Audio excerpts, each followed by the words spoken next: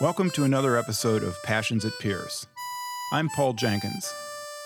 This podcast explores the hobbies and interests of Franklin Pierce University faculty, staff, and students.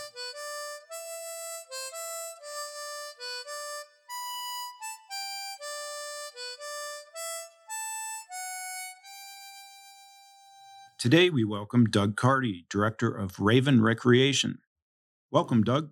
Thanks, Paul. Thanks for having me here. No problem. So tell us about your favorite thing. My favorite thing is being creative, problem solving, working with my hands. It's several answers, but it's really all intertwined. So what's the relationship between all these things? Finding solutions. So taking problems that are presented throughout any aspect of work or life and trying to come up with a creative manner to have that solution resolved or have that problem solved so I can move forward and not have to contend with it again. Sounds a little bit like an interview question here for a job interview, but can you give us an example of something that's really satisfied you or you've solved a problem? I have a horse farm at home, and I'm currently working on installing a new gate.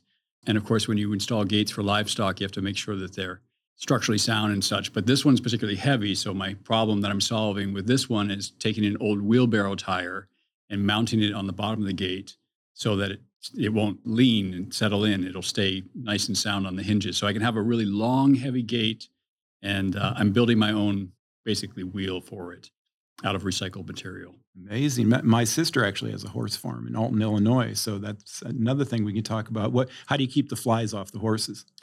I don't. I do the best I can, but they always come around, so unfortunately. People think of you as the drone guy. We see you with the drone at a lot of events. Is that an example of a functional tool you use to solve problems? Absolutely. So when I made the decision to purchase the drone for Raven Recreation, it's got to be like 4 years ago now, I saw a deficiency in some of the I like the technology aspect too. So we had the GoPros and we were using those for first person footage, but also, it would really be nice to capture large scale events from above, waterfront, orientation, things like that.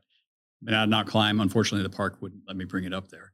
But yeah, so buying that was an opportunity to get a different angle. And it's since paid dividends for not just my department, marketing uses it all the time for all their different events. So it's coming really handy. Is it pretty easy to use? I don't really know anything about drones. I think they're pretty simple. I get a little courageous sometimes. I've crashed it a couple times now, trying to get like a nice panning backwards shot. And then I realize that there are no obstacle avoidance sensors when you're going backwards. The next thing you know, I'm in a tree or something.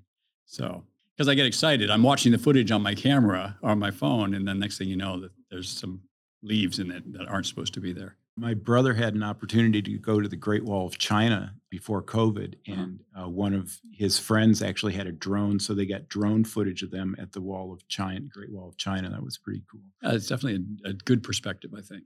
So do you think in this age of computers and technology that not as many people are as good with their hands as they used to be as far as solving problems the old-fashioned way? So the short answer is yes, but it's really based around resources that are at their fingertips now versus, the resources they didn't have. When you and I are growing up, we didn't go to Google and find the answers. We made our own solutions. So we became a lot more solution-based just by nature of our environment. And I think with everything now, the automation and the online banking, the phone access and everything, it just allows people to it's not that they're not capable, it's that they maybe didn't notice because they've not been put in the position because everything's always been there and available for them. Yep. Well, great. Well, we've really enjoyed having you on today, Doug. And next time I have a problem, I might just come to you to help me solve it. Well, that usually happens around here a lot. And I'm more than happy to assist anyone with any sort of issue that they're having that I can get my hands on. So thanks for having me here today. Oh, you're welcome. Thank you.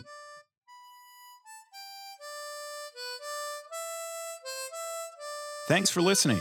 You can find more episodes of Passions at Pierce on your favorite listening services. This podcast was produced in collaboration with the Marlin Fitzwater Center for Communication at Franklin Pierce University.